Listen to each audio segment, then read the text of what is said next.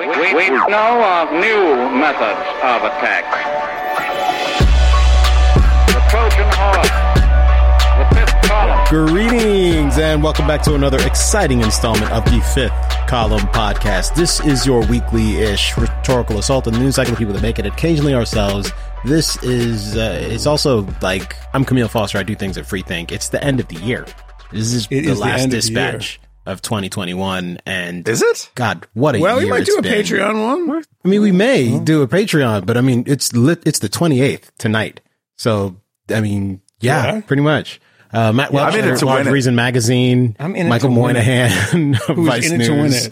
In it to win it is apparently that's the thing. Camille They're just going to be in it lose it to win it. Yeah, okay, that's also fine. It's racist, but fine. We'll come back to that in a moment. Gentlemen, I don't have to ask how you're doing because I know that last week we were supposed to record an episode with our friend Josh Zepps, who was traveling to the States from the once great nation of Australia.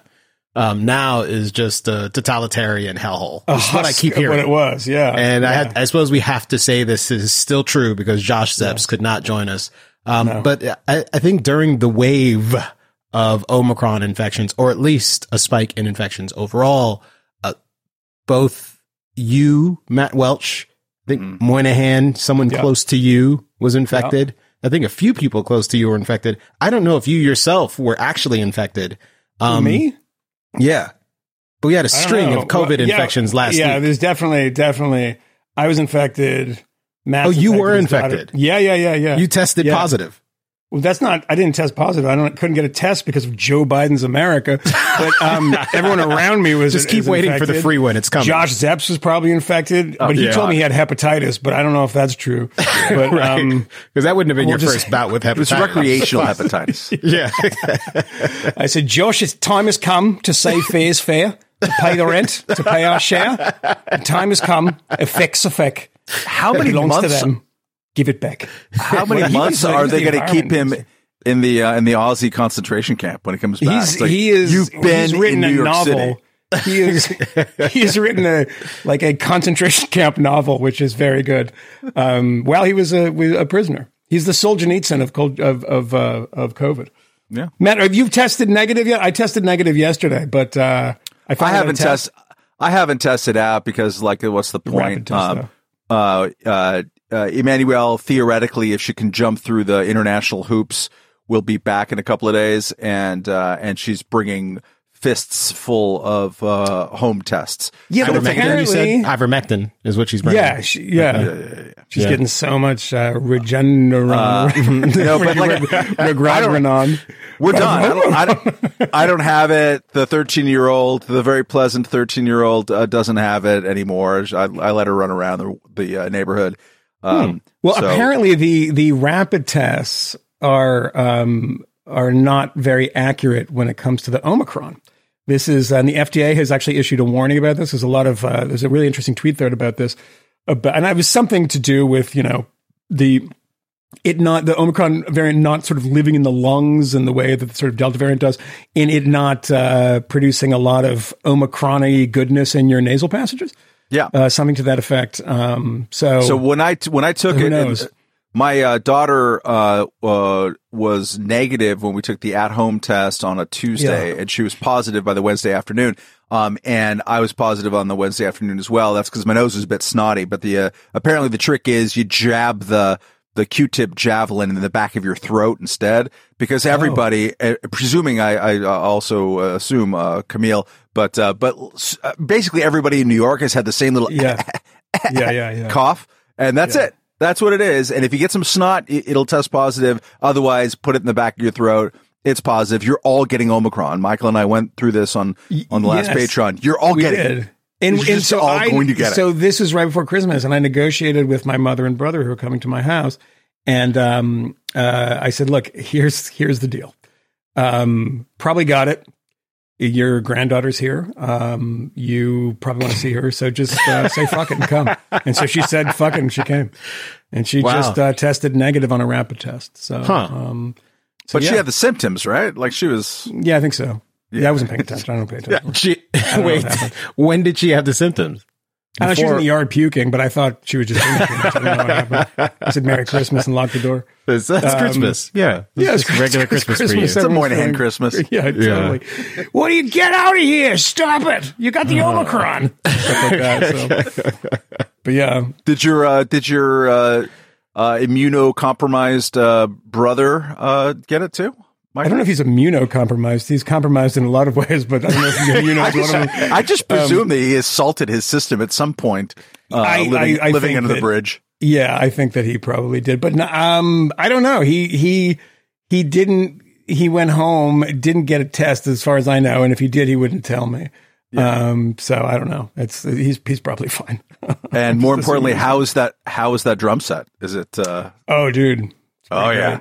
Pretty great. My drum throne came today, and I saw the neighbors had left, so I was like, pop, pop, pop. I was just ripping it up. Yeah, it was fun. Yeah. If you listen to the Patreon, you'd know that I got a bass drum that used to belong to Captain from Captain and Tennille. That is so sexy. Yeah, you got to get a little hat, and then you're ready to go. Camille, we've all heard too much about Michael and I and our very exciting Christmases. But what kind of COVID muss did you have out there, wherever the hell you are? Well, we didn't have much of a COVID muss. We didn't go anyplace. We didn't see anyone. My family has been kind of floored because our matriarch has fallen ill, and not exactly sure what is going on there. But then she went into the hospital. She had a series of strokes, and I spent most of Christmas and the days since doing like the weird thing that you do via Signal now, where you have someone who's in the hospital who's suffering, and you get together with a large group of your family and you observe this person in their sort of various states of illness, semi-recovery, not quite with itness, and you berate hospital workers who can't help you. And in this particular case, we're not merely, unable to go visit in the hospital, but a country removed from. So this is your grandmother in Jamaica? My mother's mom, who was visiting Jamaica and fell ill and is now in the hospital. So it's an unfortunate circumstance, which is still, as of yet, kind of resolving itself, so to speak. But yeah, that has not been enormously fun. Beyond that, and who's in charge? Are you in charge of this as well, or someone else gets to be in charge? What do you mean? In charge of the negotiation of the phone calls of the Zoom? Very much not in charge. In certain circumstances, one steps back. I have a very large family. I've got 9. My mother is one of 9 children. And we've got a lot of grandkids to boot, after that. And not my grandmother does. And even some great grandkids. So there's a legion, and one knows, even an alpha male like me, to step the hell back in certain circumstances, not to push to the front of that line, and to let other people who are perhaps more senior make decisions, good, bad, or otherwise. And decision-making in a circumstance like this, it does not matter how much you prepare for it. It's always a shit show. Always a black comedy, the blackest of black comedies. It's awful. We have friends and listeners who've been going through stuff with family members during this tough season, and just our hearts are out to you. It sucks. It sucks. It was not the world's best Christmas, to say the least. Yeah. No, it's really awful. I think that's actually what it brought into sharp relief for me. I've certainly thought about families who've had to go through losing a loved one or having a loved one be very ill and being unable to visit and then access them in the hospital. I really hadn't thought through all of the kind of terrible implications of that, especially when you have a bunch of people who care about this person who's ill and you're trying to do things like have a Signal video meeting. And a lot of these people are older. Many of them don't really know where the mute controls are inside of Signal. So you can imagine this is like already a high stress, terrible situation with way too many people on the line at once who don't quite know the protocol and the culture of video chat, who have things going on in the background because it's Christmas Day and they're preparing for it. And their kids don't necessarily know about the awfulness they're suffering through. And in addition to everything else, you've got this horrible echo that won't go away throughout these conversations, intermittent sobbing, greeting loved ones who you haven't seen in forever. And in one of those windows is your loved one, like suffering through something terrible with the one or two family members who are, quote, I'm doing the air quotes now, fortunate enough to be able to be in the room, and to provide some care and hopefully some comfort, throughout that situation. So yeah, it's terrible. It's absolutely awful. It's a terrible way to go. It's a terrible circumstance to have to navigate, in general. But certainly in the midst of the pandemic, there's an added layer of just severe awfulness. So yeah, sympathies and the bit of solidarity to anyone who's had to deal with that, in the course of the past year or so, who's still dealing with it or who may find themselves in that circumstance. Is not optimal. So yeah, apart from that, writing and doing other stuff, over the course of the last couple of weeks, actually. So it's good. Been busy. Well, I saw earlier today on the Twitter machine, Kat Rosenfield, our pal, flashed quickly in kind of recognition or anger, just happened to say, hey, look, I believe it was her grandmother died in spring of 2020, back in the days when you weren't allowed to see anybody. Yeah. And then like right after was when the switch flipped, and it's like, oh, we're doing Black Lives Matter protests. Okay, it's totally fine to go outside with tens of thousands of people on the street every day. And she described the sense of just very brief, bottled way, the rage associated with that. And I can't begin to fathom if that was something that I had to go through at the time. Particularly when there was a series of doctors who wrote an open letter encouraging people to go out and saying that this was a epidemic too. Yes, so, racism is the real pandemic. Yeah, so, it's the real pandemic. So therefore, we should, and look, we say this, and we pulled Camille away, and I give Camille a lot of credit for coming on tonight, when we pulled him away from the second day of Kwanzaa, where I believe this is the time when we put hoses in women's mouths with laundry detergent and waterboard them like Ron Karenga.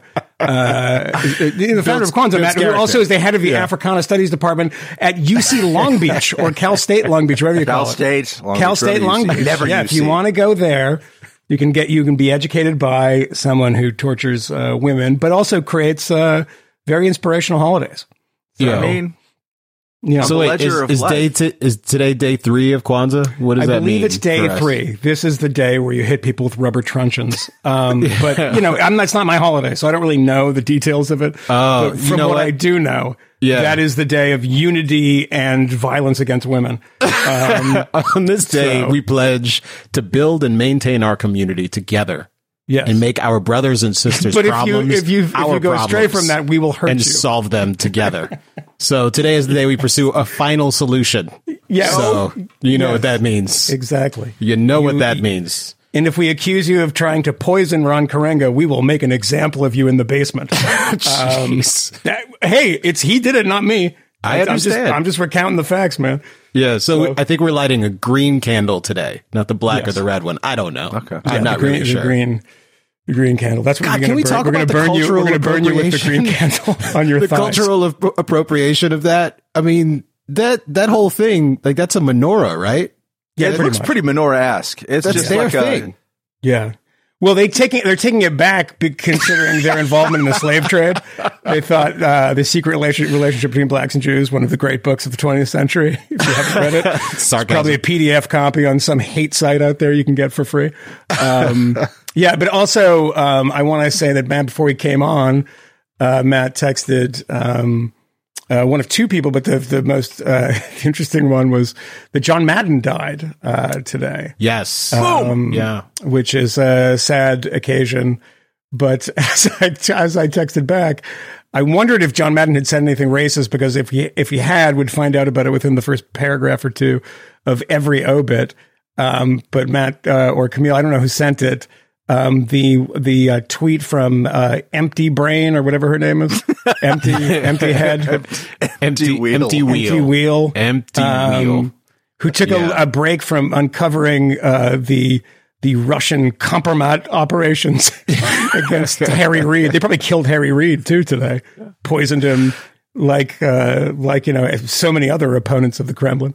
But that tweet of hers was a masterclass in everything that's wrong with Twitter and people who become hot take merchants and they don't even realize it. Like somebody dies and they just have to scurry to their computer and just, dispense the wisdom. And it was something to the effect of, I wonder if read it. Yeah, I got it in front of you. And for the non video game / NFL National Football League fans, John Madden was the head coach of the Oakland Raiders in the 1970s mostly, and led them to a Super Bowl champion. He's this big, garrulous, kind of jowly, funny chain smoker guy who then became a beloved announcer for 1,000 years, covering football games. And then also the progenitor of basically the NFL video game that's been around for 30 years, I think, called Madden, which I'm sure Camille's still playing as we're talking. So like he's this huge cultural figure. He was known as, riding, he never takes a plane, so he'd ride the Amtrak from place to place. And he's just enthusiastic. He's always like, and then boom, he goes through the line and boom. And it's just really fun. He was in a bunch of light beer commercials, whatever. So, Empty Wheel, Marcy Wheeler, a person who is a very, very popular on Twitter in those early, 95 tweet storm, Trump Russia gate days, tweets out, and this is within, I don't know, about an hour, let's say, of John Madden croaking, at a ripe old age, I think it was 87, saying, "Everyone eulogizing Madden.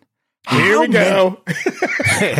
Colon. Here it comes. How many concussions could we have prevented had he not turned brain injuries into a video game? 100%. Wow. Yeah. Thank you, Empty Wheel. It's funny because before that game, football just wasn't popular. People were just like, "What is this game? Oh my god, I would play this video game. It's amazing." Yeah, she was. Oh my god! And it was funny because she doesn't. You pointed out that he was a coach of the Raiders in the 70s. And he was the coach of the Raiders in 78, and nobody's pointed this out. We should really attack him and blame him for Jack the Assassin Tatum crippling Darryl Stingley of the Patriots. My father was working for the Patriots at the time and was always very angry about that. And Darryl Stingley was a mensch, and he liked him quite a bit. And he would denounce it all the time. So maybe we should blame John Madden not for the fake concussions in the video game, but Jack Tatum, who, by the way, in fairness, felt very bad about what happened. But was there an allegation there? Was Madden said to have sent him out to go be? No. But I'm Empty Wheel in this scenario, Camille, and I'm just somebody died, so therefore I have to denounce them. Before you get too comfortable in your eulogies, here's something that I found that this person did.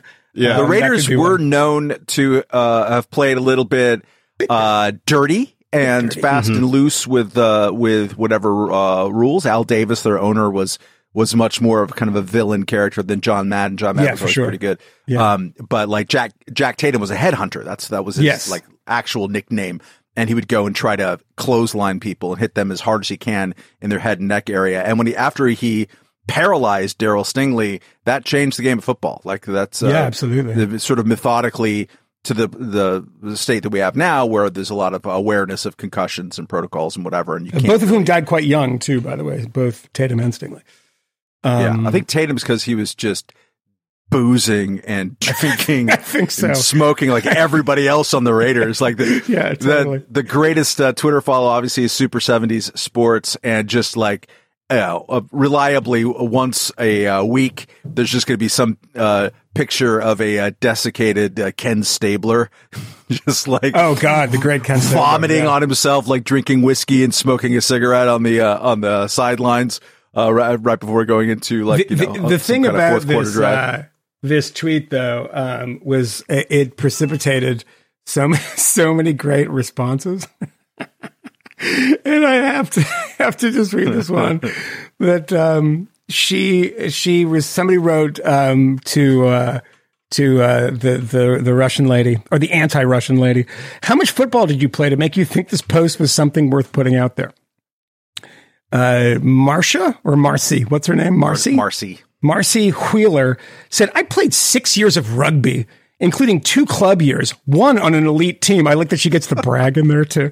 I saw a picture of her. I don't know how elite this team was. Maybe it was elite, when she was playing in like the one club in like southern Peru or something. Played through at least 1 concussion. Is that enough for you? The greatest response of all time. This person who is at Otts, AOTTS 3000, chimes in half a minute later. But there's no rugby video game, so how did you get a concussion? Oh, so good. Granted, that is not factually accurate. There are definitely rugby video games, but there is no prominent rugby video game that is known and loved by all. Of course, people who John love Madden humor. Football was. Somebody did respond. Actually, EA put out a rugby game about 8 or 10 years ago. It's like, dude, fuck you. It's a funny joke. Right, Good which is actually the reason for her concussion. Although one imagines there was no rugby game at the time of her heyday, her rugby. No, her heyday. Remember a long time ago, before Camille was out of short pants yet, when lefties were like, no, artistic video game and like movie depictions of violence are not the same as violence. It's important to keep a separation from those two. Yeah, it's like so many other things. It's like a switcheroo. It's like the movie where the mom becomes the daughter and the daughter becomes the mom, like one of those great switcheroo movies. Oh, Freaky Friday. Freaky Friday is like that one. It's no Face Off, but it is Freaky Friday, where all these people on the left are taking all these right-wing positions from 20 years ago, which is like video games, music, speech is all dangerous and bad. And, when you saw somebody trot out the video game thing, it would be somebody from like the Parents Research Council, like one of those Bozell groups. And now it's the appropriate named Empty Wheel. I have to say, I have to be honest, and like my Twitter, I haven't been following her very much, so I don't know who. It's been a long time since it's come up. It's weird though that I don't trust the woman that really broke all the news on the Russiagate stuff.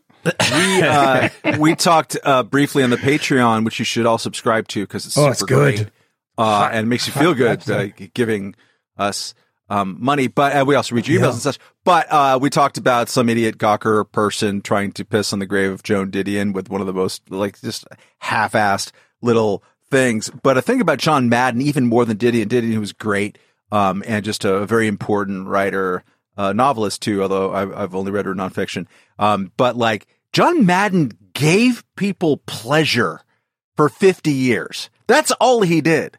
He also pointed out the concussion stuff before it was a thing. Yeah, and he was and apparently he was like a big advocate of flag football for young kids because he's like, you shouldn't be wearing helmets and crashing into each other at like 10 years old. I mean, so it's even wrong on that front. Imagine the mindset, and it's not a pandemic; it's an endemic situation. Imagine the mindset of like, okay, famous person died. The same thing when Felicia Sumnez, the awful Washington Post writer, reacted to Kobe Bryant dying. Remember that? Immediately is saying like, I don't know, guys, he's a rapist, like throwing herself into that story. And granted, Kobe Bryant had a sexual assault trial, so it was part of his biography. This is nothing having to do with John Madden's bad. It's nothing important, but just imagine the mindset of someone who's in there. They know that this person has brought people joy and that there's going to be some kind of public, expression, not maybe of grief, of just maybe appreciation of some of that they liked and appreciated. And they think, fuck, what can I do? How can I do something right here to separate myself from the pack? It is such a stupid mind. It's so pathetic. There is so much space, and I'm a big fan of and written a bunch of anti-obits myself, but it's usually for people who like support really ugly regimes and, or, have ugly politics in their life. Mostly the kind of people in the mainstream forget about, right? And just, it's good to remind them and things like that, or if they're murderers or something. But I my favorite was at the end, of all of these hilarious responses. She's really digging in here. This tweet where she said, by the way, actually loving, capital letters, the responses to the original tweet. How dare you claim video games lead to tolerance for brain injuries? Well, I mean, they don't, but, and then finally, bring it, makes writing about it later child's play. Well, first of all, the fun has just biggest begun. threat there is that you're going to write about it. Do I really? Where the fuck are you going to do that? Truth Out? Is that who's going to publish that? She has a blog. Lord. She has a blog. She has a blog? I'm sure it'll appear. Good. It'll appear there. Yeah, I don't know if she's moved over to Substack yet. Tear up the fucking charts. That piece. Good Lord. I mean, that tweet though, the ratio on that tweet is pretty. It's great. Pretty astronomical. So deserved. So, yeah, among the worst I've seen in a year when there's been a lot of nasty ratios. Oh, and by the way, Harry Reid died too. Yeah. Also, I mean, do we want to talk about his legacy, which I suspect has everything to do with UFOs? Pretty much just UFOs. In the same, I was just scrolling Twitter because I saw at least 3 public officials. Keith Ellison was one. This senator from Hawaii were like, not just that. Oh, he was a great and important man. Whatever. Okay, he was the Senate Majority Leader. He is a person of significance, and I don't doubt that he was nice in his personal life. But going out of the way to say, he was just above all an honest person. He was just above all just a good person. He would never do a bad thing. And it's like, do you got none of you with the Mitt Romney and the taxes thing? None of you remember this? And so if those of you who are listening and yourselves don't remember this, this is not Pol Pot situation here, but this is in 2012, I believe it was, when Harry Reid was, I think, the Senate Majority Leader. Yep. Takes to the floor of the Senate, the world's greatest deliberative body, and states as fact that Mitt Romney hasn't paid a dime in taxes in 10 years. It's a hell of an allegation. It drove headlines for a long time. It's very difficult for Romney, the Republican nominee for president, who's a Richie McRich person, and had worked for whatever that was, Bain Capital, and whoever else, to sort of come off as a normal person. And all the Democrats wanted to do is to pass new laws about Swiss bank accounts because they think that he might have had one.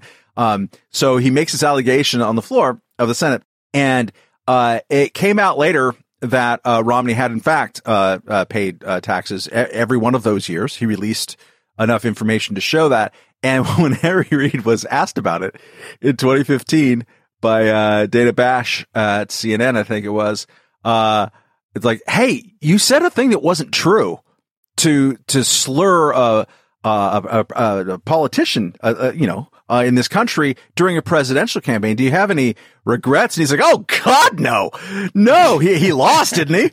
He lost. That was great. And I'm not exaggerating this. He was asked about it later in 2016. And he's like, yeah, people ask me about that all the time. I consider it among the greatest things I ever did in my career. Yeah, that's not true. Wow. I mean, how great was it? Yeah. Which shows, I don't remember the great Harry Reid legislative accomplishments. It could be that I've just blanked it over the years. But he definitely contributed to the awfulness of American politics, in a very significant way. And to pretend that he was above all just a nice guy. But I think the burden of proof in the Senate is to prove that you haven't. I mean, the onus is on you to prove that you haven't contributed to the general awfulness of American politics, because that's kind of the job, is to contribute to the awfulness of American politics. Not a lot of senators, I'm like, there is a man that I really respect. Since my namesake, Daniel Patrick Moynihan, not a ton out there. But, I mean, that's the Harry Reid thing is there's not a ton to say about him in a lot of ways, considering, I mean, he was the Senate Majority Leader.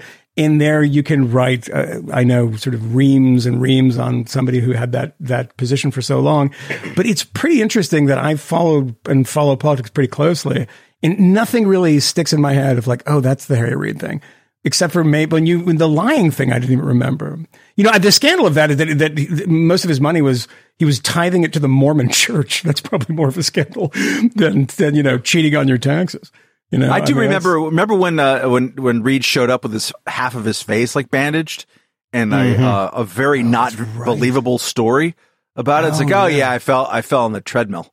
Or something like that. That's like Ralph Macchio in The Karate Kid telling his mother that the door hit him in the face when he's wearing the sunglasses. No, you got beaten up. Come on. We know what's happening. But he looked pretty cool. Oh, my God. Yeah, he looks great. Yeah. What's going on in the world, by the way, besides people dying? I mean, there's plenty of stuff going on. Fauci is out making the rounds again, talking Omicron. And this assertion that he's made recently is that domestic travel we should perhaps consider some sort of national restrictions on domestic travel based on vaccination status, which is an interesting idea, a very interesting idea at a time when travel companies, airline industry in particular, but kind of everybody is struggling with staffing concerns. Staffing concerns that are so severe, and I won't even say concerns, staffing problems that are so severe that the airline industry was forced to cancel tons and tons of flights, and is continuing to do so starting around Christmas, and it's continued up to now. And we're seeing the same sort of restrictions everywhere, so much so that the CDC has finally decided to modify their earlier guidance, dramatically curtailing the amount of time that is suggested for someone to quarantine when they are exposed to or infected with COVID, that's kind of remarkable. And the question was being asked, well, why now? Why now? Well, are you dumb? We know why now. It's causing problems everywhere. It's either staffing of caution there, or there's going to be another Black Lives Matter protest. Can't figure out which one. But also, it's a weird thing to take up right now when the concern about potentially catching. We don't know of any plane super spreader events that I'm aware of. I mean, I just haven't heard this. If there has been one, no. But there's some indication that Omicron may be more contagious and in the context of a plane. But that's the thing, based on some industry groups doing some early research. Not at all clear just how trustworthy that is, but by some meaningful percentage, it's supposed to be more contagious. But so here's the thing, right? I mean, because the concern is not for people who are unvaccinated. They potentially might get sicker than somebody who's vaccinated. That's not the concern at all. The concern is spread, right? And what we know now from what's been going on in New York, as far as we can tell, and we don't have any really hard data on this because we're pretty early into it. But it appears that people who are vaccinated, double vaccinated, boosted, et cetera, are not only getting it from other people, they're transmitting it too. So what is the purpose here? Is Omicron is the wave that is going to make us take action about, a vaccine mandate on planes, when it doesn't appear that the current vaccines that we're using are preventing vaccinated people from spreading Omicron, right? I mean, am I missing something here? You're missing the desire. And I see this all the time because I wrote a piece about this today and a similar one yesterday. There is a palpable desire to punish the unvaccinated and the vaccine skepticals and the anti-vaxxers or whatever for whatever inconvenience or trouble is befalling the currently vaccinated, even in such almost miraculously vaccinated places like New York City. And I wish I could say that it was something else. I would like to point to something else, but like there's a piece in CNN yesterday that had the great headline of like, are airplane vaccine mandates our ticket out of the pandemic? What? Like, that's not real. No, dude. Like we're vaccinating 5-year-olds our ticket out of masking them in states like New York. The answer is fuck you. We have a mask mandate on planes that's been extended now to March of 2022. That would not change. Even no one thinks that would change if you had a vaccine mandate. No, people, and there's a quote like from an epidemiologist from I forget which university in CNN in this piece, and he's just like, I don't begin to. We all know that we can't be safe on an airplane unless we have vaccine mandates. We all know this. To which one answer is, what happened in 2020?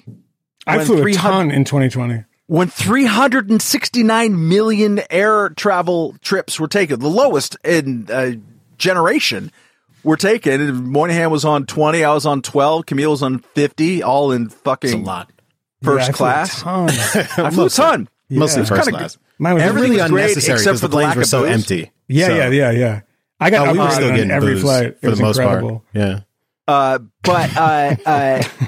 there were no vaccines in 2020 to cut to the chase. There wasn't a single person who flew in 2020 who was vaccinated. Yeah. There wasn't. It didn't exist, and yet they never became super spreader events. And I seriously, there are people arguing with me on Twitter as we speak. If I happen to look at it, my hands are in my pants, so I can't touch it. Pleasure. Really, the whole sentence was wrong. It's COVID. It's kind of fogged my brain. But the people are like, well, how do you know that planes weren't a super spreader? Because I know, motherfucker. I was on the planes. I was on the planes thing, but also like, you think we might have heard of one? We probably would have heard that. You think they might have played that up? There's people who've studied this, and of the best study that I saw from a few months ago, taking 18 other studies of international things, that they found 64 instances total of people getting infected on an airplane in like, and that was globally. That was globally. I mean, that's not the actual number. That's just of these studies. Yeah, but it's probably from like, Kazakh Airlines that has no filters on it and like the windows roll down or something. It turns out that the filters and the way the air is circulated on airplanes is particularly great for not spreading COVID. And people tend not to talk on planes.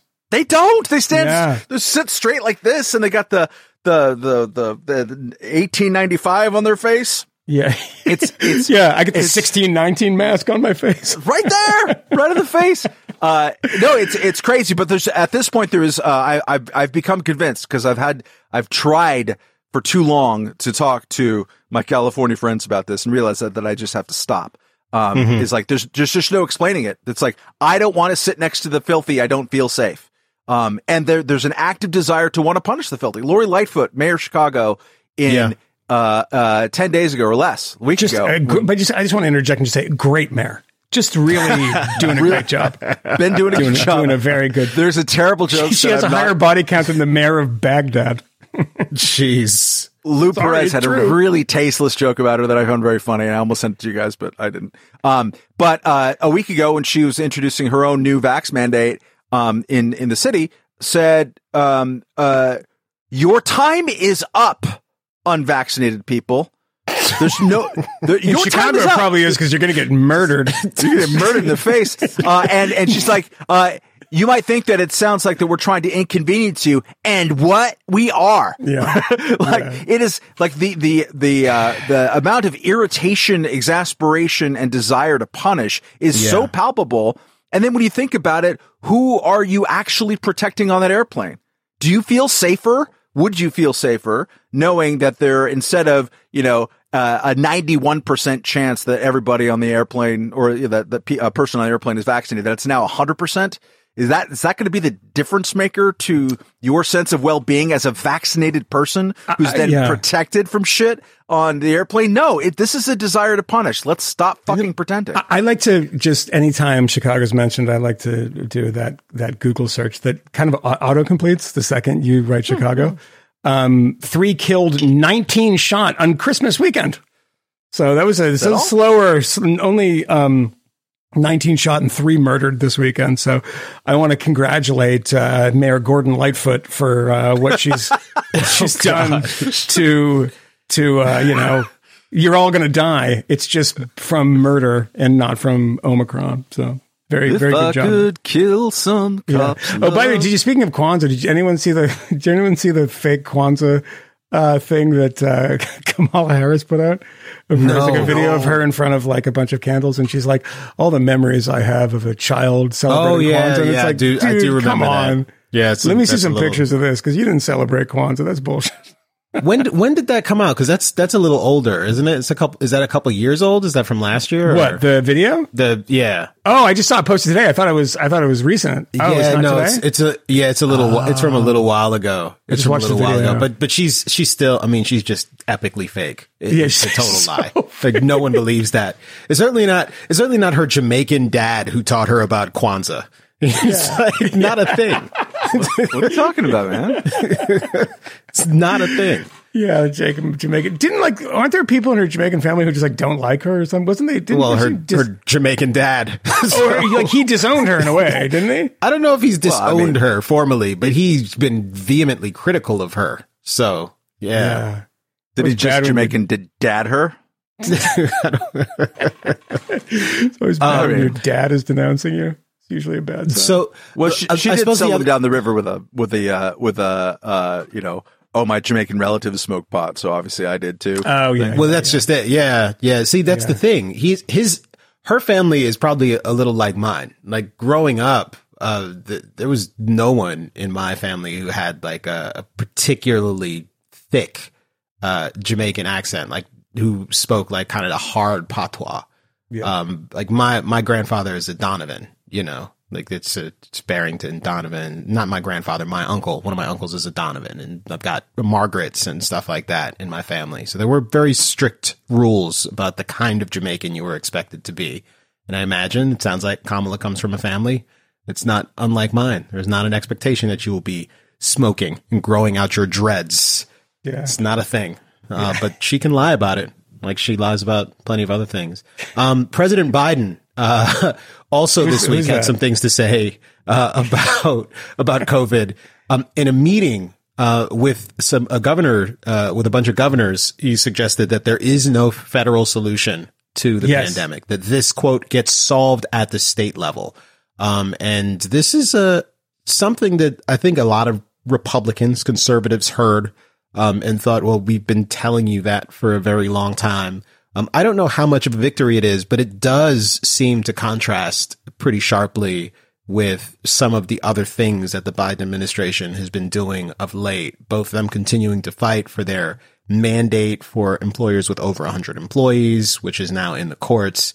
There is apparently some legal battles that are taking place where the Biden administration or the Department of Ed, or maybe it's the Justice Department, I'm not sure, are pursuing some sort of legal recourse, civil rights, I believe, prosecution, or civil rights legal solutions to try to stop folks from passing these bans on schools being able to enforce mask mandates, like Florida, for example, who passed a ban on the mask mandates in schools. That's not going to work. So it's interesting, the contrast between those two things. And of course, the most recent thing the Biden administration did was announce a plan to purchase or secure millions of tests for COVID so that they can mail them to Americans for free who request them. The promise to do this was made some days ago. Progress towards this end doesn't seem to be all that dramatic, but it's something, I guess. Is this anything folks are excited about in general? The Biden administration's new commitment to making certain that Americans have access to a free test.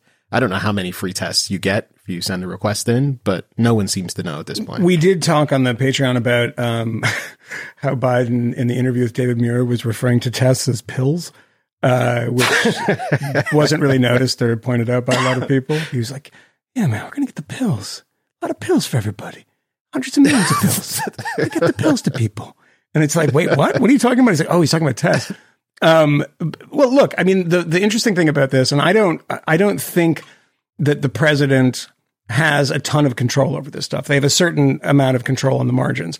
But, this is a president who believed that the president of the United States had an enormous amount of control when he was running for president.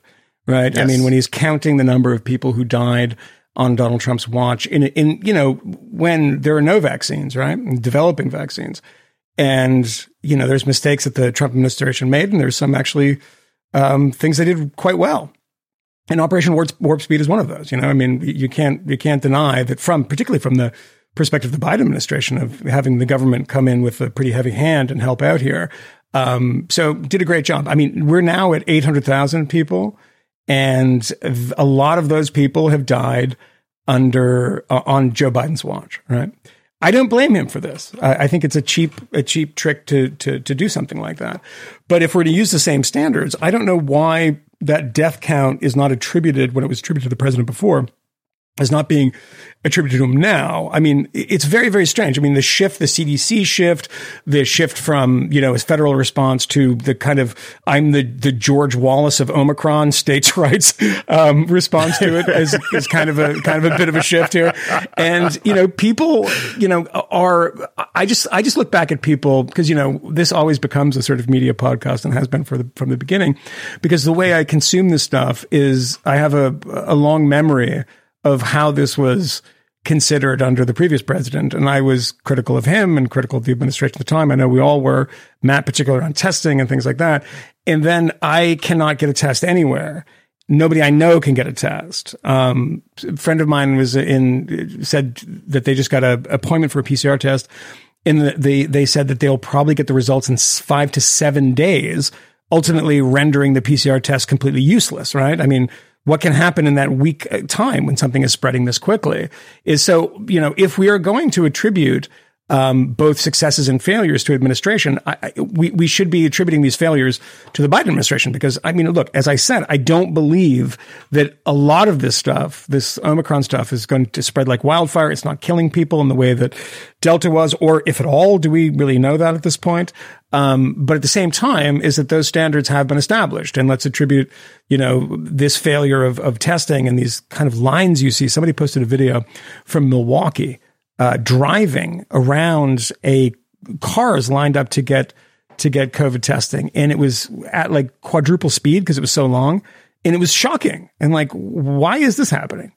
If this is under your control, and you said this is something that we would do away with, and you become president now, you are responsible. You have made yourself responsible by saying you were the one who's actually going to solve this, and you've done nothing to solve it. I mean, I just think it's a bit of an abomination that the press in general is giving him such a light ride on this.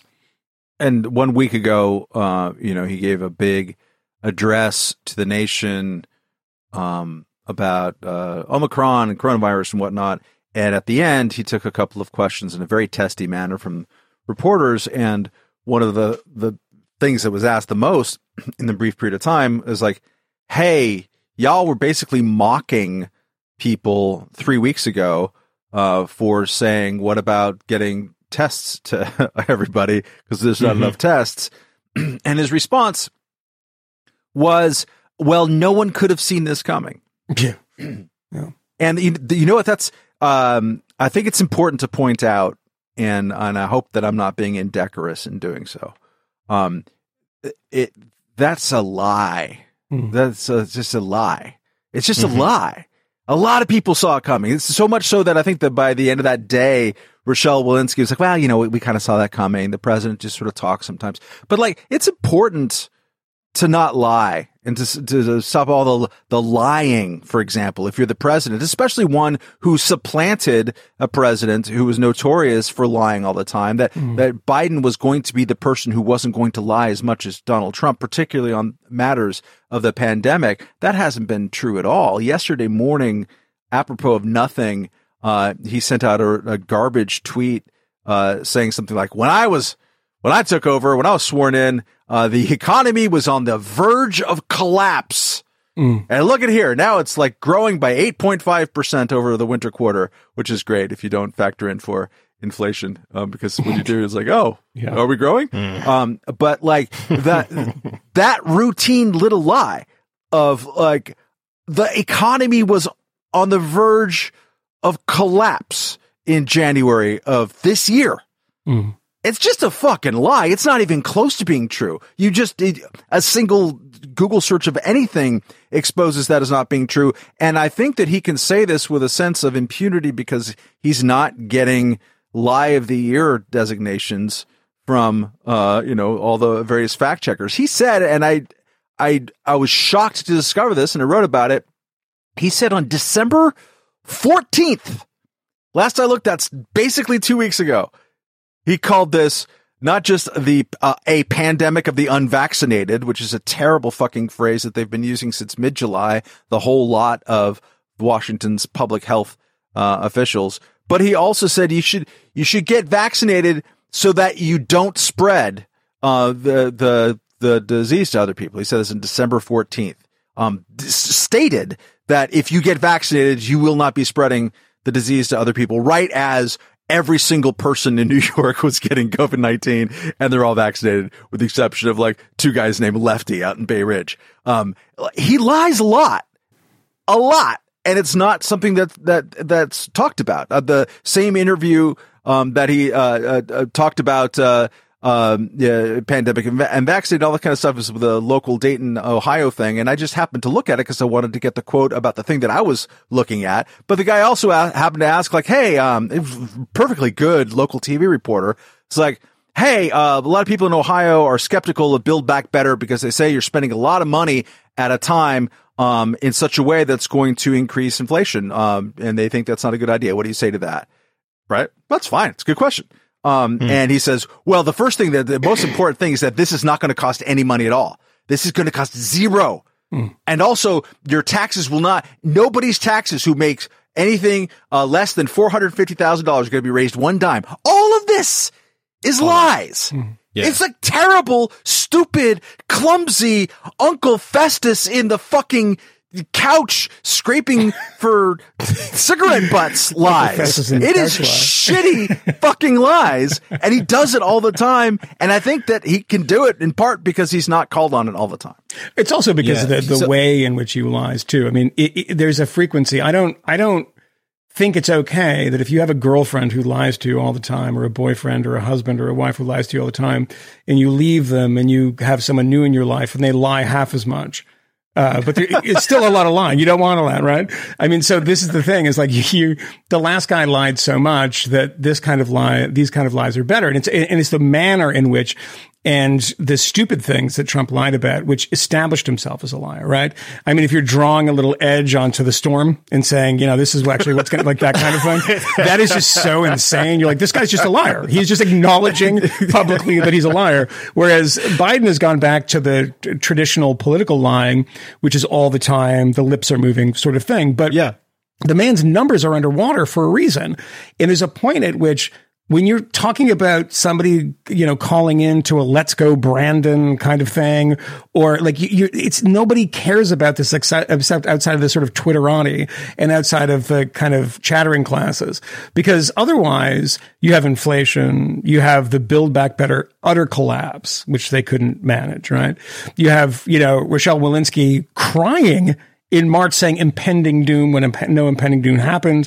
And this happens many, many, many months later. And it's a totally different variant. And it's actually not impending doom because there's some scientists who say, hey, this is actually not a terrible thing if this is spreading like wildfire and could potentially overtake the Delta variant and be the kind of dominant variant as one that gives you sort of sniffles in the cold. I mean, as we know right now, who knows what can happen in the future.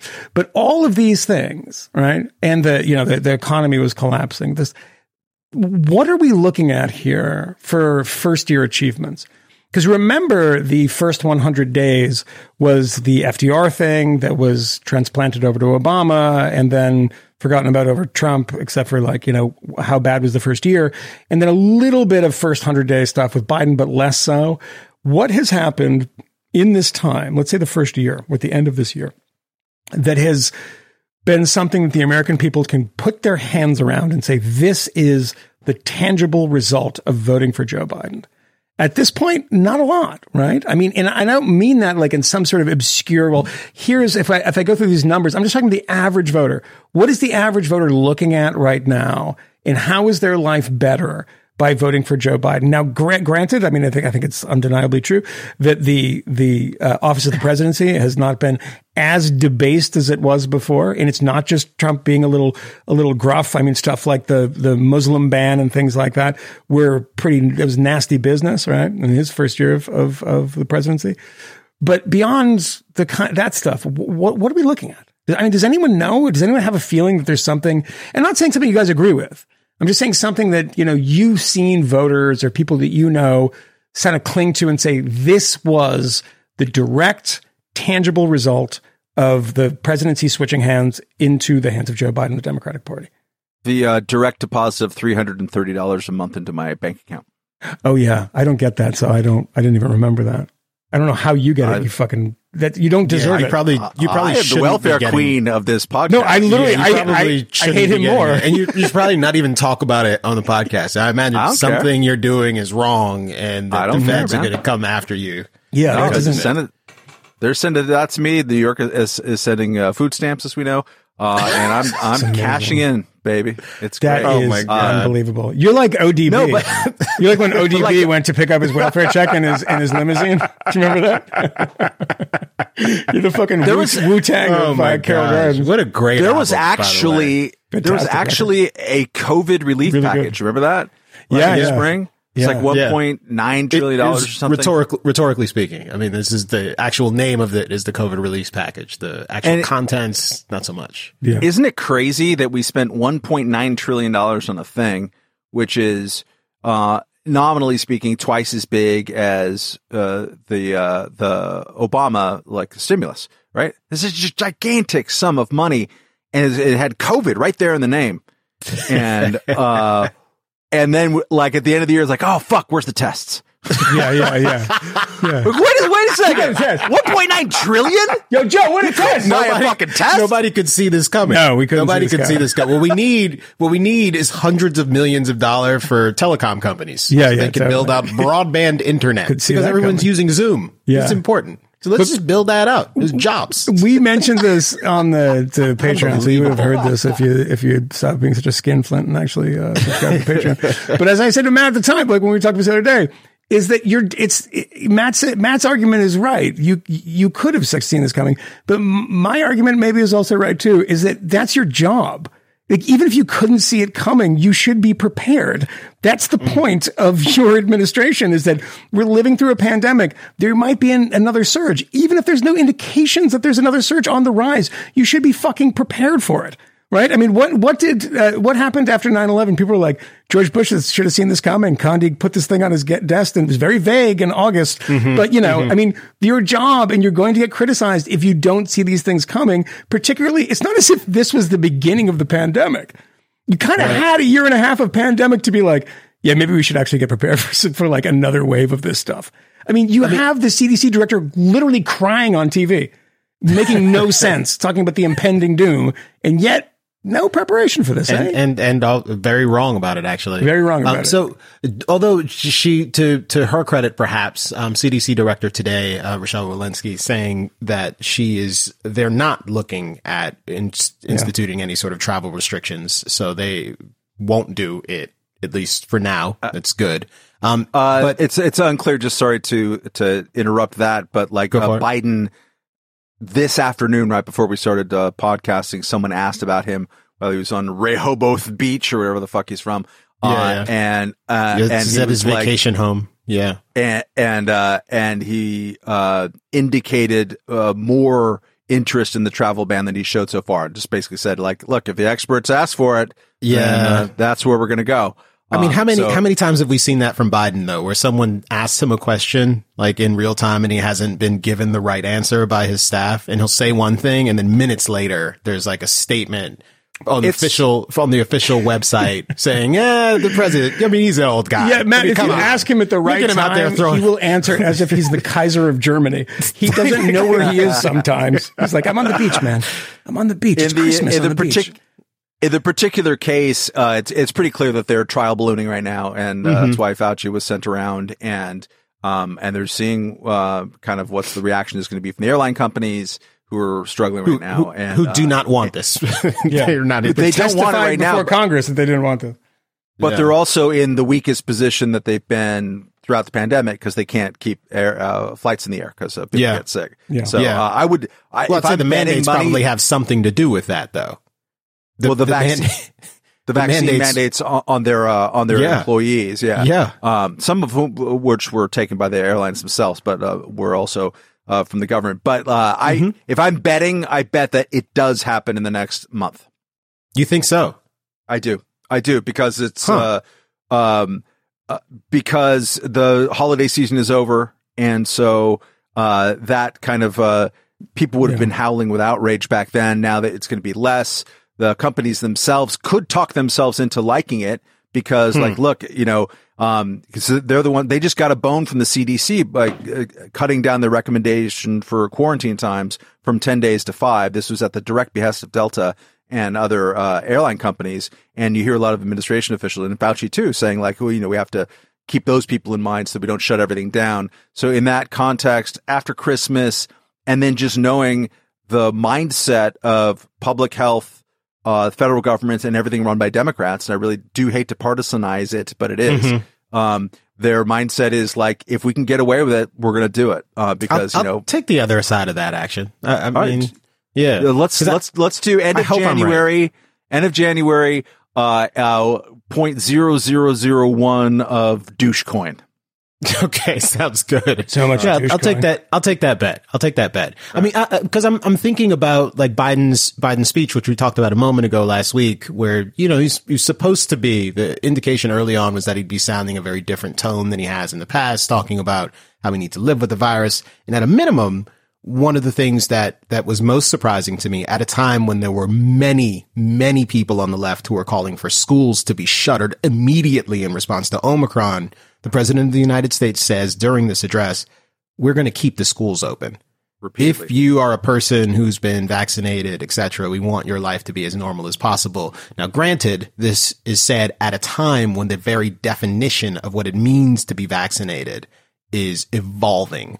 Yes. People are generally talking about, you've had 2 shots, but now it's 2 shots and boosted is considered vaccinated. And the notion of being vaccinated now is in many places like New York City, it extends to people as young as 5, I believe, in New York. Is that right? Or is it 6? It's 5. Yeah. So it's interesting. It seems like progress, but it also seems to me it's progress in the sense that I think people are growing wary of a lot of the mandates and a lot of the over concern. And if the good news about Omicron sort of continues to pile up in the sense that the cases are mounting, but we're not seeing the body count go up, it's hard for me to believe that so many more people are still going to be hankering for this stuff. I know people won't acknowledge their mistake, and in many instances will probably say, imagine if we didn't panic, there would have been a huge body count. But if things continue as they are, just common sense seems like it has to win out. And in much the same way that while people in New York City are clamoring for schools to be shuttered, the president of the United States is, at least for the moment, speaking sense on this issue, appreciating that the schools need to be kept open, and that kids still, by and large, are very safe from this thing. And even if they can't get their story straight on masks for kids. And this will be the last time I'm ever fair to him, Bill de Blasio. I mean, he came out today and said, we're going to change rules. And granted, it's a mess. It's a dog's breakfast of how the rules are changed. We're trying to figure it out. But do everything in our power to keep schools open. We're going to stop quarantining entire classrooms just because someone tests positive. So they're reacting to Omicron in the exact opposite way that the general restrictionists and lockdowners are. And that's also, of course, happening at the same time that de Blasio is imposing on 184,000 private businesses a mandate to have all their employees vaccinated. All of them. All of them. And also the state of New York has issued an order, although it's the enforcement's at the county level of doing something similar. It's either vaccine or masks. So it's kind of zigzag, but I am happy to see that. The worry is that even though Biden said this in his speech twice and very firmly, and even though de Blasio, for one, has said these things that sound like he's getting in the right direction on schools, if you believe, like I do, that schools should stay open, for a variety of reasons, schools are still going to be closing. There's Brunswick, New Jersey is going to be closed until January 18th. Chicago is going to vote on a strike tonight or tomorrow or some kind of like remote lockdown situation. The places that were more prone to lockdown in 2020 and 2021 are all of their structures are in place to repeat that no matter what the president says and no matter how many I don't know, $122 billion that he sent to them on the conditions of you better stay open. So that's going to open up some interesting political things, I think, over the next month. Yeah.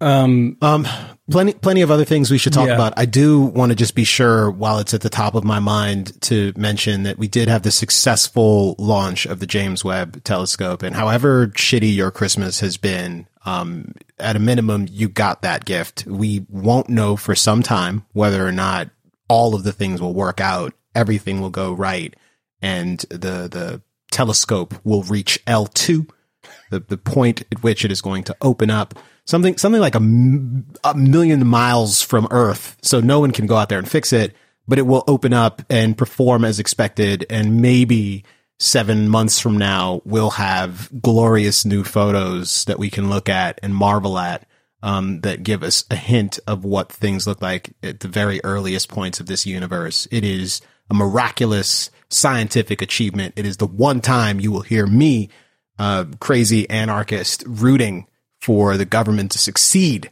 at its project, because this is very exciting stuff. Very exciting stuff. We don't have ads on this podcast.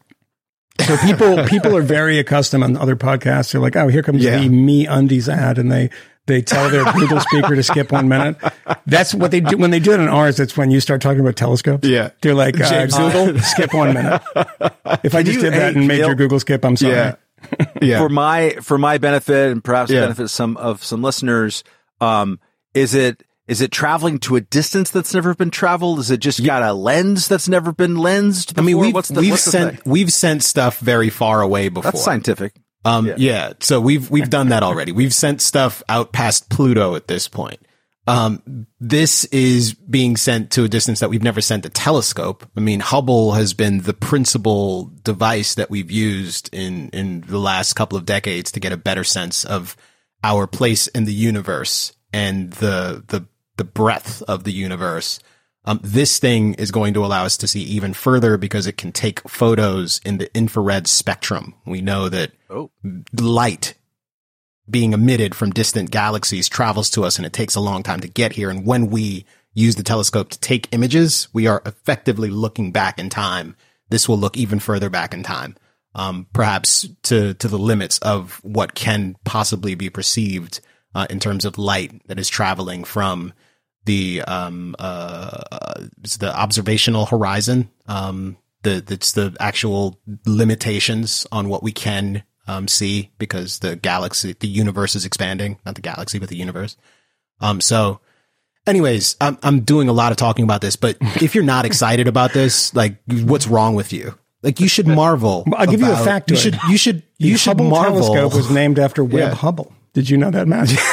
That's true. The great Webster, that's exactly right. The flappy-lipped Webster Hubble. I'm just saying, you should all marvel at this. Like, you should marvel at this. The mystery of our existence, the extraordinariness of us being on this planet, this oasis in the vast expanse of darkness that is space. It's ridiculous that we're here. It is a profound mystery. And us probing that mystery, I mean, geez, are you kidding me? I've said that to so many people. Great. A couple drinks and maybe you'll probe the mystery. It always works. Can you tell me? Always works. As Billy D. Williams used to say, it works every time. Has a different mystery. Yeah. But also worth probing. Totally worth probing. Always Ladies, probing. it's worth probing. Well, depends, I suppose.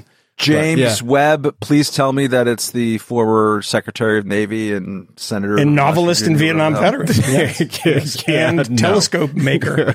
No, is it named after him? It's some avowed racist somewhere. I mean, I haven't canceled him yet, but they should. They're going to find the outer reaches of white supremacy in the galaxy. It even exists out there. I bet if somebody wants to, definitely some recent physics books about like race and blackness and the awfulness of blackness and the search for answers in space and shit. Well, there's it's nothing, completely ridiculous. There's no subject you can't, kind of port that into. Yeah. So I'm wondering why they got to be black holes? Yeah. Why it's got to be dark matter? Yeah. Exactly. What you trying to say? That's what you get if you go to Ron Karanga's course at Cal State Long Beach. He's going to burn you with a fucking pipe. Yeah, I see what y'all trying to do. Everything, if it's negative, it's black. I see what y'all doing. Yeah. Must have been a white guy who thought of all that. That's from Third Base's Gas Face. Do you remember that? The white rappers. Who said, if the bad guys were black, must have been a white guy who thought of all that. Oh, man. What else is going on in the world? Something else we should talk about? I don't know. That's about it, really. I mean, we got the new year coming up. And I know we're all very excited about that, right? Should we do some like celebration of the year that was 2021? And we talk about our great hatreds, the greatest surprises, the things that we're excited about going forward, the idiot of all idiots who wroteth something in 2021. Yeah, I suggested that of some idiot wrote this of the year just because we get frequent emails. Some of them are written by idiots, by the way. Just as one that I read recently. Oh God, that was really stupid. Which I'll address on the Patreon. So if you want to hear a response to your idiotic email, it'll be on the Patreon. Who could you be? Who could it be now? Who could it be knocking at my door? There's so the idiot of the year is a tough one. And it's funny because somebody sent me something, and I don't know, I guess it wasn't one of you guys. And it was somebody talking about the 1619 Project and history and historians, and somebody. Oh, it was the guy from the New Yorker. What's that guy's name? It's black writer Johnny Cobb. Arguing about this on MSNBC, and he said, as a historian. And I was unaware that Jelani Cobb was a historian. Are you aware of this? I think he teaches about media. Teaches media something at Columbia. I'm not saying Jelani Cobb is the idiot of the year because he's certainly not. But I remember some kind of history sense of what he was doing. I don't know if that's his primary. Well, I guess if you write a history book, it doesn't make you a historian. But it was on Meet the Press. It was Nicole Hannah-Jones and Jelani Cobb on Meet the Press, which is like, a real all-star lineup there. But no, it's a lot of tension between those two. Oh my goodness. Probing the contours of the debate by having on these two guests, really getting a deep understanding for what it means to disagree on whatever it was they were debating. Well, it's funny because I was thinking about this today because a Russian court yesterday ordered the closure of Memorial, which is an organization I've been a fan of for a long time and established, I think, in '89 before the fall of the Soviet Union. But I was actually with the Memorial people were in a hotel that I was in Norway, and their rooms were broken into. Wow. It was, and guess who else was staying at the hotel at the same time was Dmitry Medvedev, the Russian, then Russian president. These people do incredibly brave work, and they've been, look, they don't do a lot of modern politics. Apparently the Russian government has accused them of sedition, basically for wading into some debates about Ukraine, but they have been the people that have, really done the digging on what happened in the Gulag system under Stalin and, a lot of the human rights abuses during the Soviet Union, which, you had to start from scratch in 91. Nobody had done that before. And Andrei Sakharov was one of the people that started Memorial, but they were shut down by a Russian court as, I think, unregistered foreign agents and things like that. And it's so funny, this battle for history, and that's a real battle for history.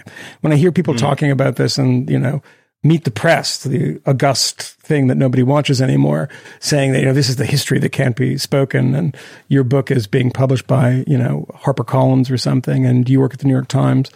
It's a bit crazy. And then you turn on the BBC this morning and you hear that Memorial has been shut down by the courts in Russia. People actually do real excavation of history that is actually prevented by the state and prevented by schools. Like schools will, this is what the idea was, to get this into textbooks and things like that. In the rewriting of Russian history by the Putin regime, which does not have the same ideology as the Soviet Union, but does have the same ideology of Russian nationalism and Russian power. And when you have that sort of idea of nationalism, you don't allow people to say bad things about the Russian past. Whereas in the context that we have these debates, saying bad things about the American past is pretty much where you start.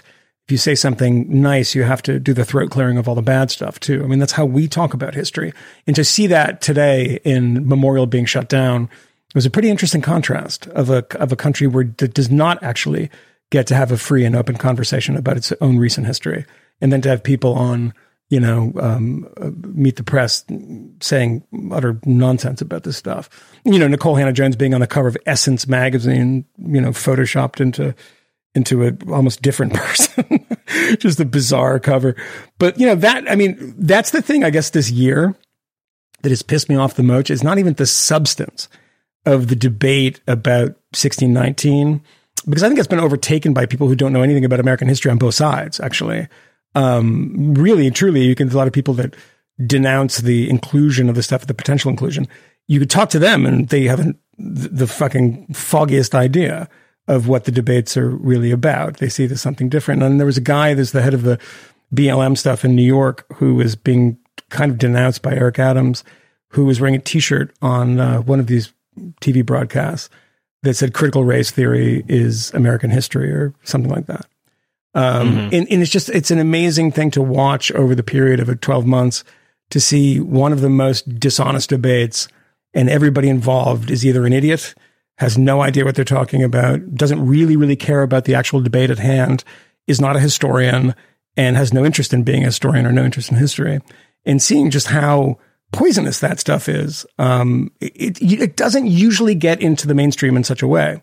Those historian debates have been roiling for decades and centuries on almost every issue, but they never become kind of, this common currency, this thing that everybody talks about in a broad sense.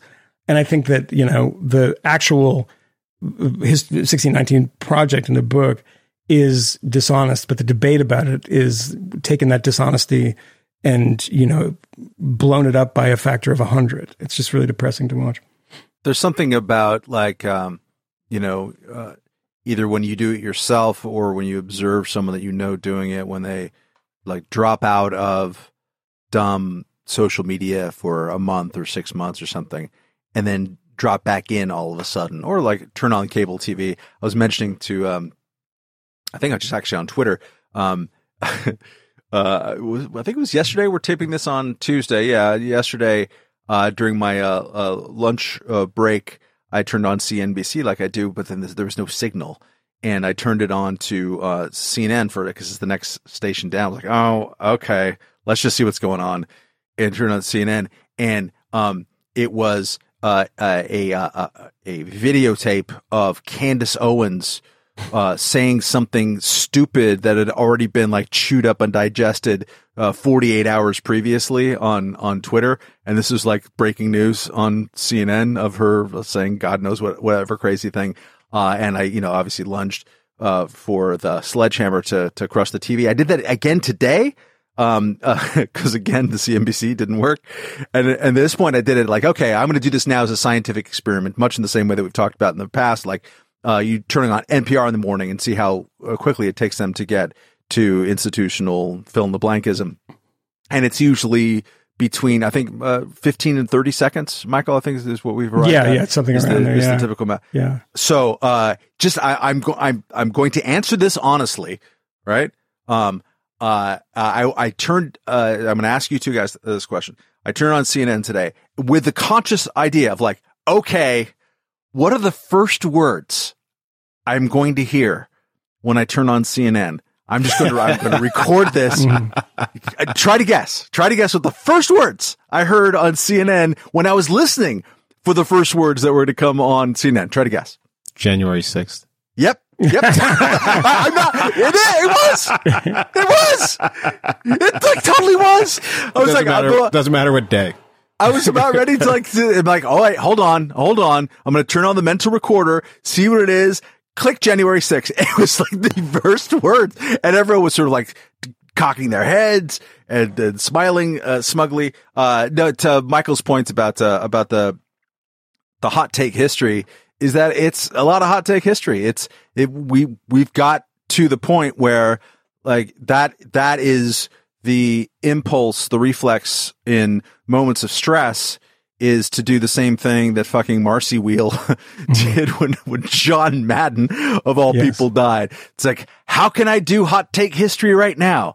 I'm going to make this about video games and concussions, apropos of fucking nothing. And people taking this kind of mental approach of an attention economy and how can I get in there and provoke outrage on people, and to see this now be part of the style of people who are allegedly making an intellectual argument. It makes you want to become the person who is now dropping out of that conversation for a month or 6 months out of a time and go and do something different. Go touch grass and do actual work. And that talk is not productive, leads to nothing particularly useful. And we only have so much time here on this telescope called life. And like, we need to do productive things and create beautiful things. Yeah, this is a quote from Jelani Cobb that I was looking for. Yeah, I mean, I happen to be a historian. As far as I can tell, he's not a historian, but that doesn't really make a difference because, there are people who are epidemiologists who say radically different things than other epidemiologists. I happen to be a historian, and historians don't really believe that there's such a thing as objective history. What we do is recognize that we have perspective, that we're all subjective. Now, that's something that historians sometimes do like to say, and it's a trick in a way, that because you can't have objective history in the way that there is, a set of unarguable facts, things that exist, and that's the way you teach history. That is, of course, then used as a cover for teaching, expressly ideological history that is wrong in focus and emphasis, and then just wrong in the facts too. Because you can't just say like there's no real thing as objective history, so I'm going to tell you something that isn't true, and I believe it to be true. And when I push back on that, you say, well, no, come on, don't tell me that there's such thing as objective history. Historians don't believe that. We all have our perspective. We're subjective in this exercise, and that's the kind of thing that I find, on the more intellectual level of denial, and the sort of what the smart person tries to spin up when kind of pushing away criticism of things like the 1619 Project. There is no objective history. Well, that's true in some senses, but it's also true that you can't teach things that are objectively false and just say, well, it's just, we're not objective. We can't be objective. This line of argument, which I'm seeing increasingly amongst the people who are clever enough to bat these things away in a clever way, that's not true, right? I mean, you cannot say, the Holocaust never happened. There's no objective history here. There is an objective history of the number of people, and we can, these people debate around the margins, and not even Holocaust deniers, like actual historians debate the number of people who died, right? But it's an objective fact that it happened, right? You can't say that half of this stuff is not objective. And of course, in this thing on Meet the Press, he says, well, I was never taught about the Tulsa Race Massacre. Well, there's a lot of things that I wasn't taught about that I find now quite important. And I think a lot of actually some of the stuff that I've read about the Tulsa Race Massacre has, and this will maybe prick people's ears up, actually gone in the other way into this kind of area of mythology and of people taking the worst possible, body counts and excising other things that complicate the story a little bit. I mean, it's uncomplicated in the sense that there was a massacre and it was something that is, a horror in American history that is worth mentioning. I believe that it is. But it also, saying something like that, I wasn't taught this. Well, were other people taught this? Were people in Oklahoma taught this? Were you taught about slavery? Were you taught about the Civil Rights Act? Were you taught about busing? I was taught about all of these things, by the way. Because that one thing wasn't taught about does not mean, and it's to establish this precedent, establish this idea that our history has been so corrupted by people who don't want to tell the bad story about America. And I've said this a million times and a million times over, and I'll say it one last time, and then we can go to something else. But it's a matter of emphasis. This is the thing that is important in these conversations. It's not that these things don't get taught or they shouldn't be taught. It's a matter of, and again, I'm repeating myself that I've done 20 episodes ago, but you can tell a story of America, the unalloyed good in world affairs and in world history, and for the American people. And you can tell the story of the unalloyed evil of America, the American regime, American foreign policy, etc., American social policy towards minorities. And both of those teachings of history can also be true. They can be objectively true. What is the problem with that? Well, the problem is you're excising things that are also true, and you have a limited amount of time. So it's a matter of what you stress. It's not a matter of what's true and what's not true. That's often not the case. It is the case in the context of 1619 Project that there is an aggressive campaign to actually recast the entire history as one that started only as a negative, and even the revolution itself was trying to preserve one of the most shameful aspects and things in American life. That's not true.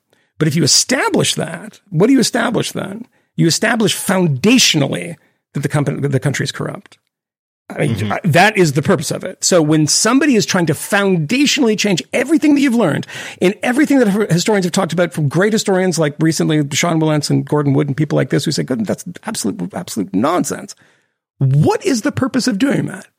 It is just as political as someone rewriting the Texas school book curriculum in the 2000s to, only write about Ronald Reagan and, write liberals out of history and et cetera, and say that the Civil War was something, or fought over states' rights or something.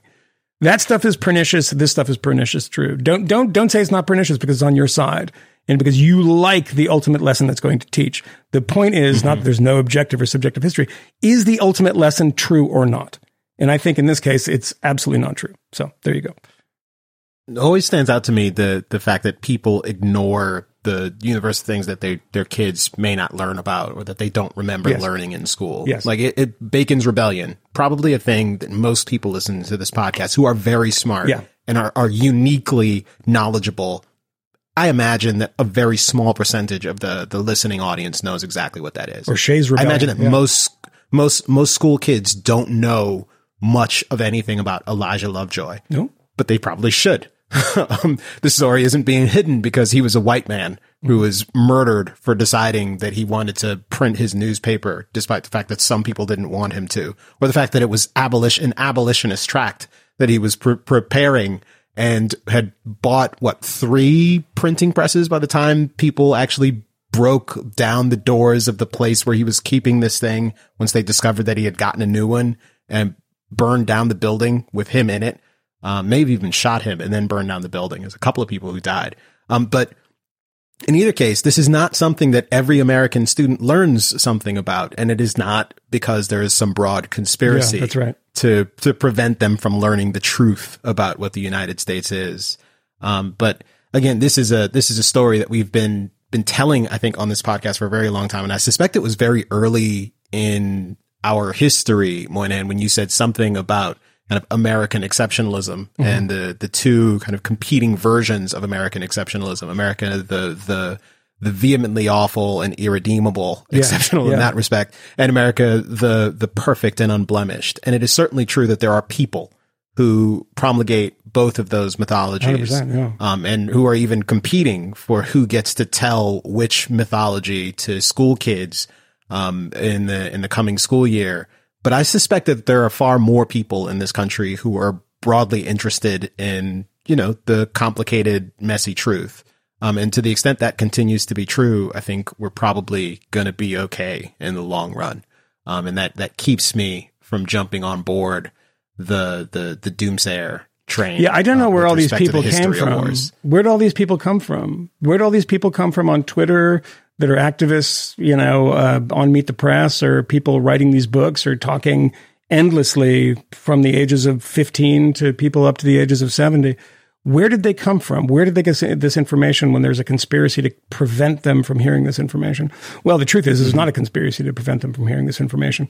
The one thing that actually, I could make the same claim and say, what people don't learn in school is in the American exceptionalism end of this, and the two kind of spokes on this wheel, the empty wheel, Matt. Would be that it didn't happen here. It happened here. It could happen here. Is that it didn't start here. And that's something that is really important for people to learn, because when it's important for these people to establish that the country is fundamentally rotten. It's in the hands of white supremacy. It was based on white supremacy. It was built by white supremacists. It was built on the backs of slave labor. And these are things that all have elements of truth that are blown up to be the only story, not elements of a story. And what is also important then is to establish that this is a unique case, right? Not in the sense that it's unique that America and, the UK in some senses too, were uniquely abolitionist, something that hadn't popped up in world history up until around that. I mean, sort of organized in a big way, abolitionism. But to say that this is something that is unique when it comes to, the early colonists' interactions with Native Americans, for instance, this is a uniquely horrible thing. Slavery, uniquely horrible thing, unique to the establishment of the American project. Once you understand that that's not true, it leads you to places that they don't want you to go. That, the abolitionist movement being a kind of unique element to American history is one of those places that don't want you to go. Because fundamentally, people want to blow up the idea of the experiment. And if that's not true, then why are we, knocking down Jefferson statues and, Washington statues and trying to rename Abraham Lincoln schools in San Francisco? They truly dislike the project. They dislike what it is fundamentally. And I don't mean that in some wild-eyed Glenn Beck way. I mean that in a totally rational, calm way, that they are showing me that they hate this so much because they're trying to destroy the idols that they associate with the religion they believe, the religion of Americanism. For the purposes of the Paloma Media website that has a little person of the day thing, which I fill in sometimes. It's my basic contribution to it. And so you look at, December 27th through history, right? There's a Wikipedia page that does things like that. And not a huge deal, late night kind of drunken. Oh, Chris Bell died on this day yesterday from Big Star. I'll write 3 paragraphs about it. Okay. It's fun.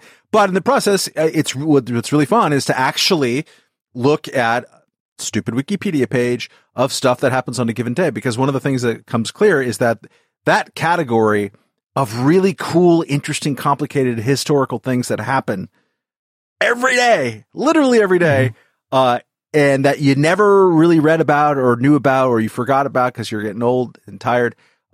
It's so vast and it's wonderful. So we're recording this on December 28th, I believe.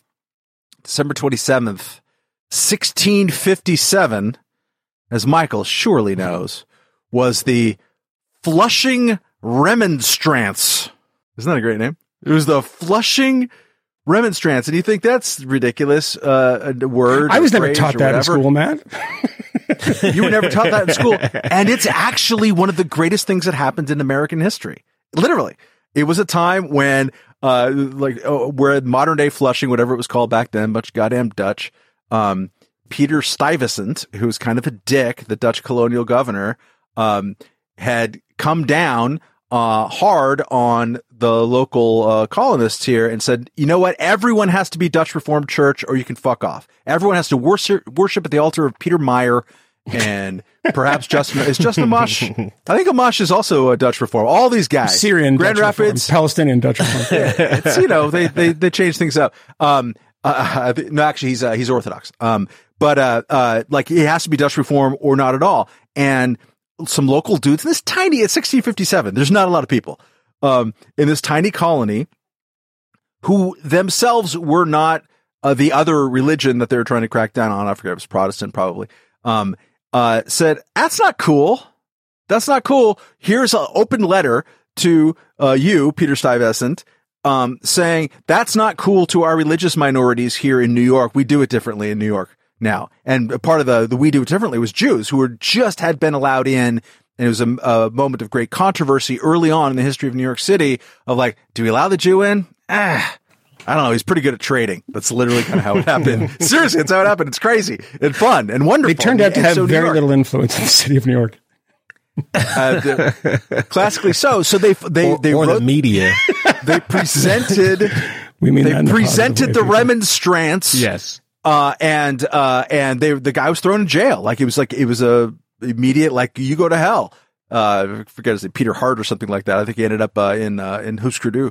So they sent him to jail, and it only kind of like works its way through the courts and the various systems 6 or so years later. But like it does end up weighing in on the side where people are like, you know what?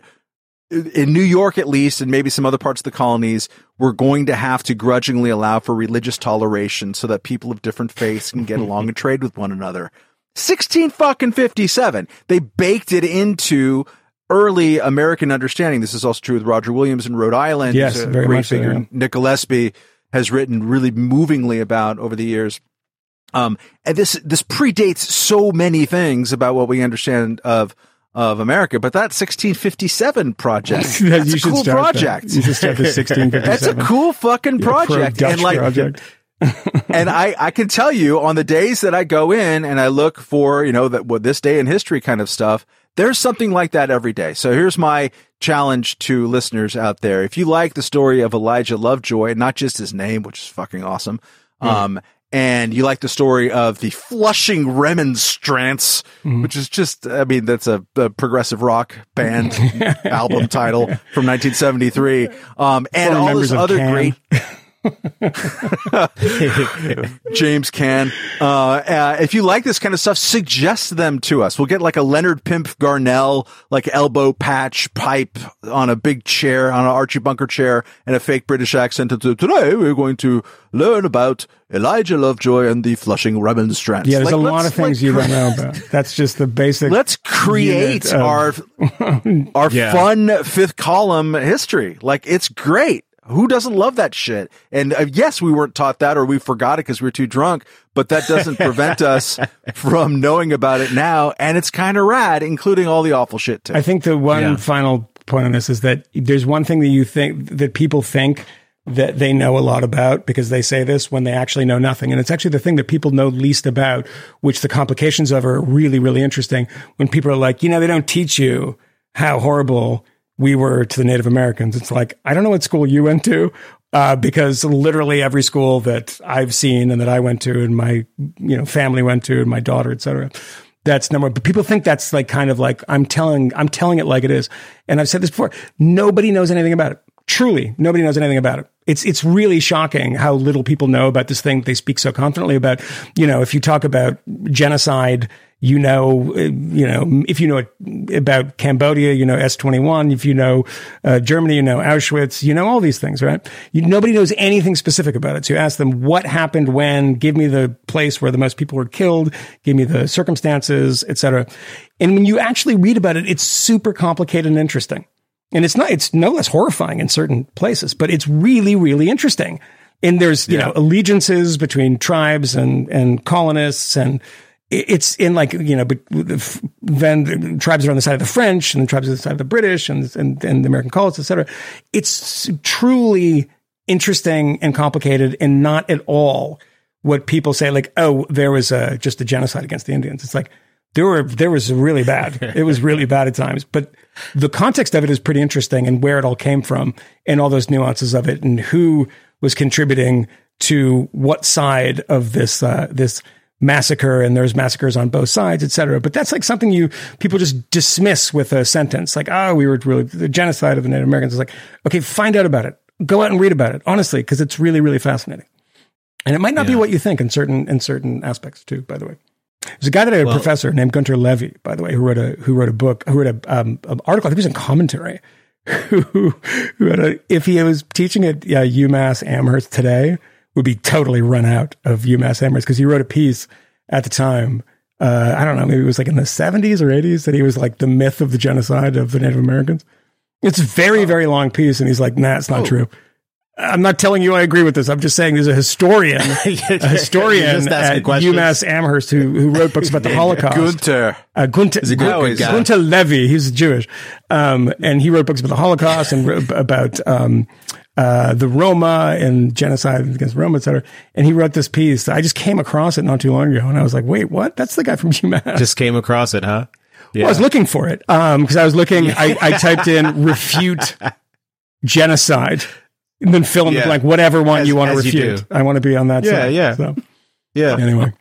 Oh gosh. Well, ended heavy, I will say sorry. it's been it's been an interesting year. I am happy to see this one come to a conclusion and another one begin, as we generally are. And I don't know if you guys can hear my daughter screaming.